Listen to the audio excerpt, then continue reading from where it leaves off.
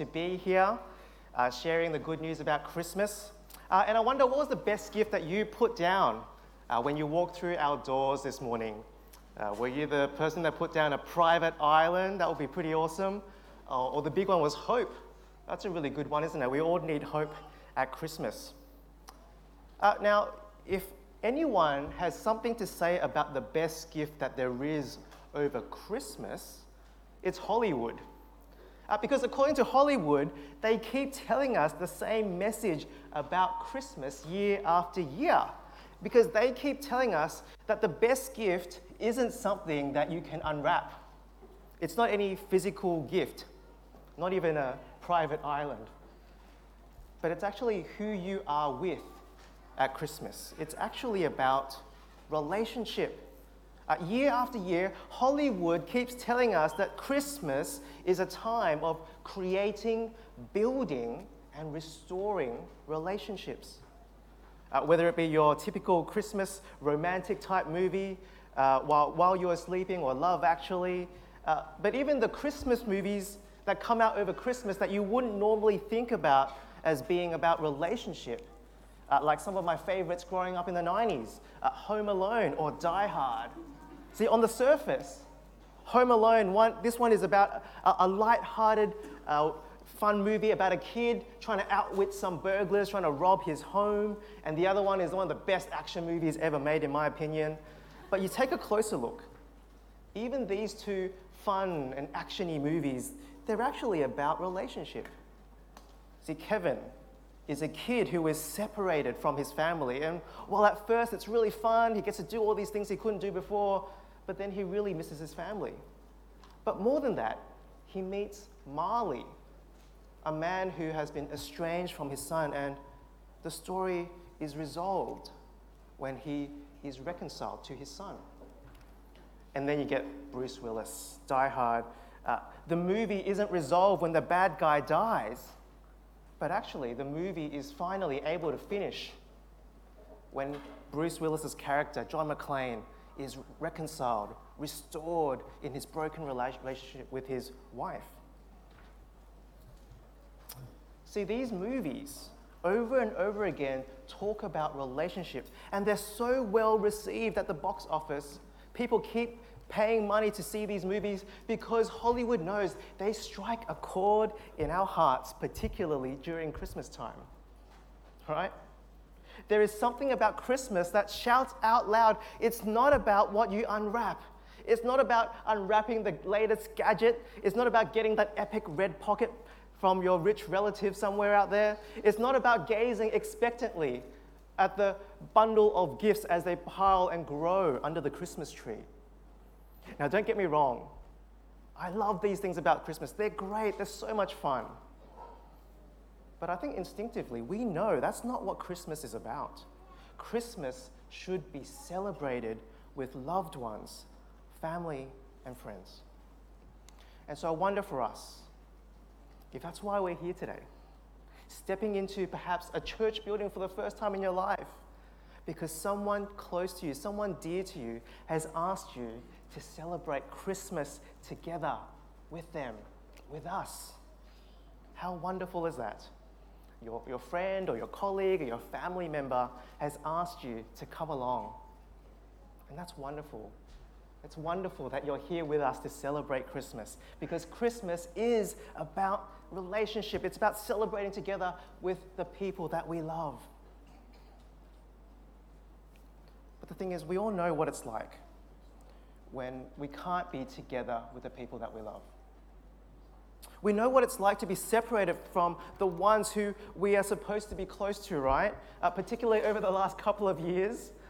Those of us with family or friends, either interstate or overseas, we know what it's like to not be in their presence.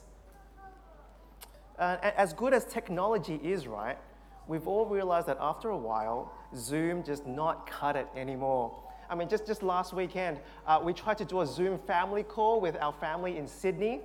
And between the kids climbing all over us, trying to play with our phones that we were Zooming on, between the lag, between the audio issues cutting in and out, we were just sick of it. We just wish we were there in person. And as unfulfilling as that is, to not be able to be physically with the people that we love, I think there's another part of relational separation that's even worse. And that is when our relationship with those whom we love or who we're supposed to be close to, it's damaged in some way. Maybe trust has been lost somehow.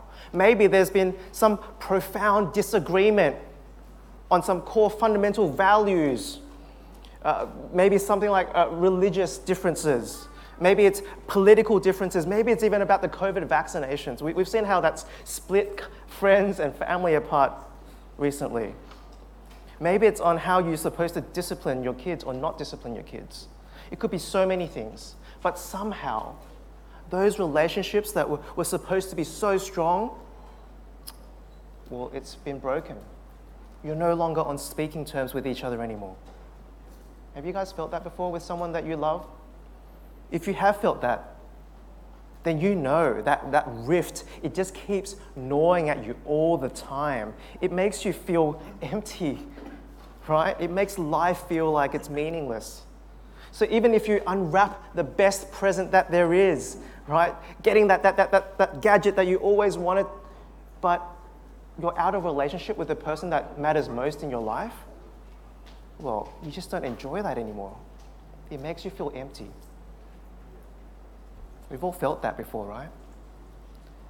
But here's the thing. If that's the case, what happens when an even more crucial relationship in your life has been damaged?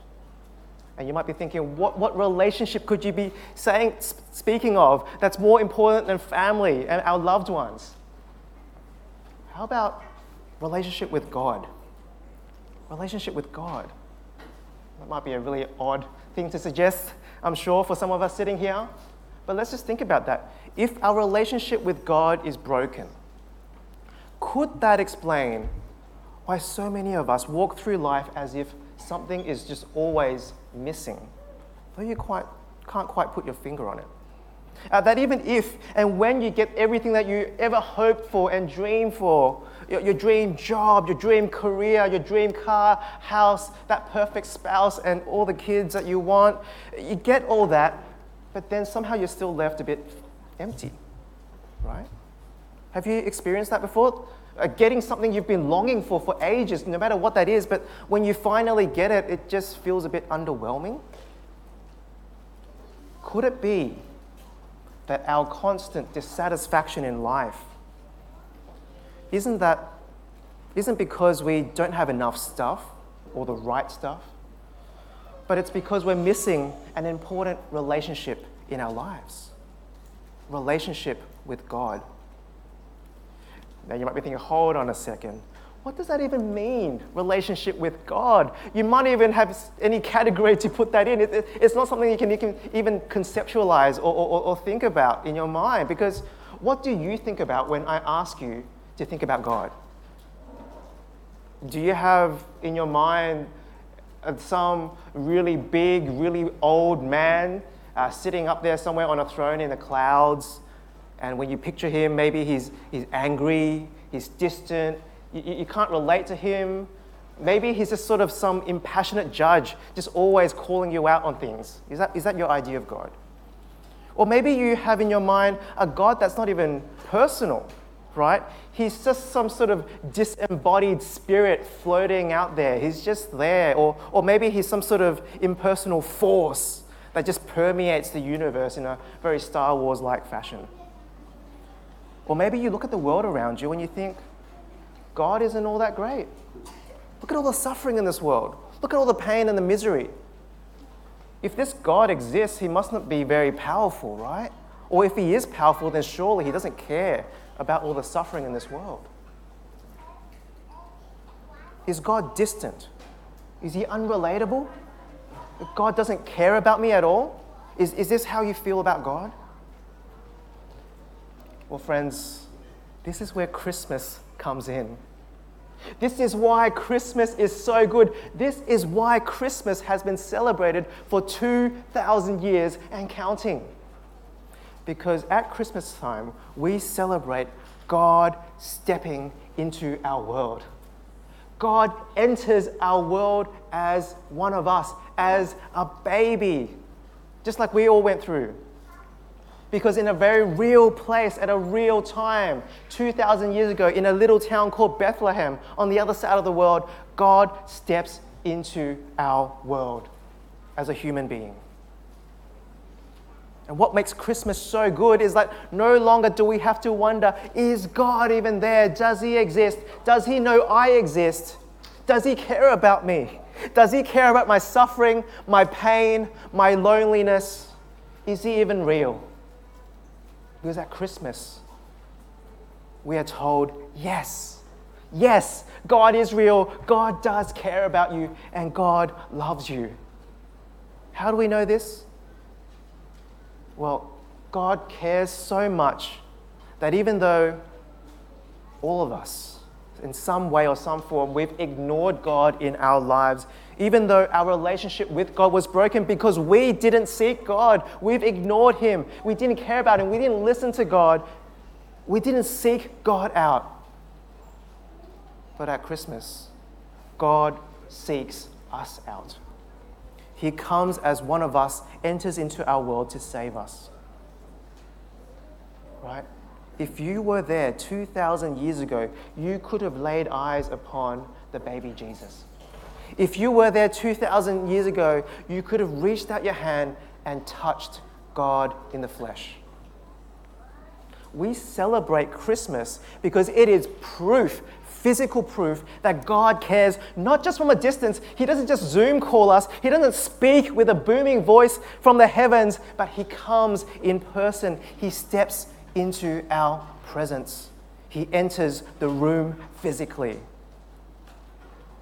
And see, that love goes beyond just coming to hang out with us, right? But Jesus, this baby, would eventually grow up and would give his life for us. He would die on the cross in order that our broken relationship with God would be restored. Because that's what it takes to fix that rift created by how we have ignored God for so much of our lives. It takes someone perfect.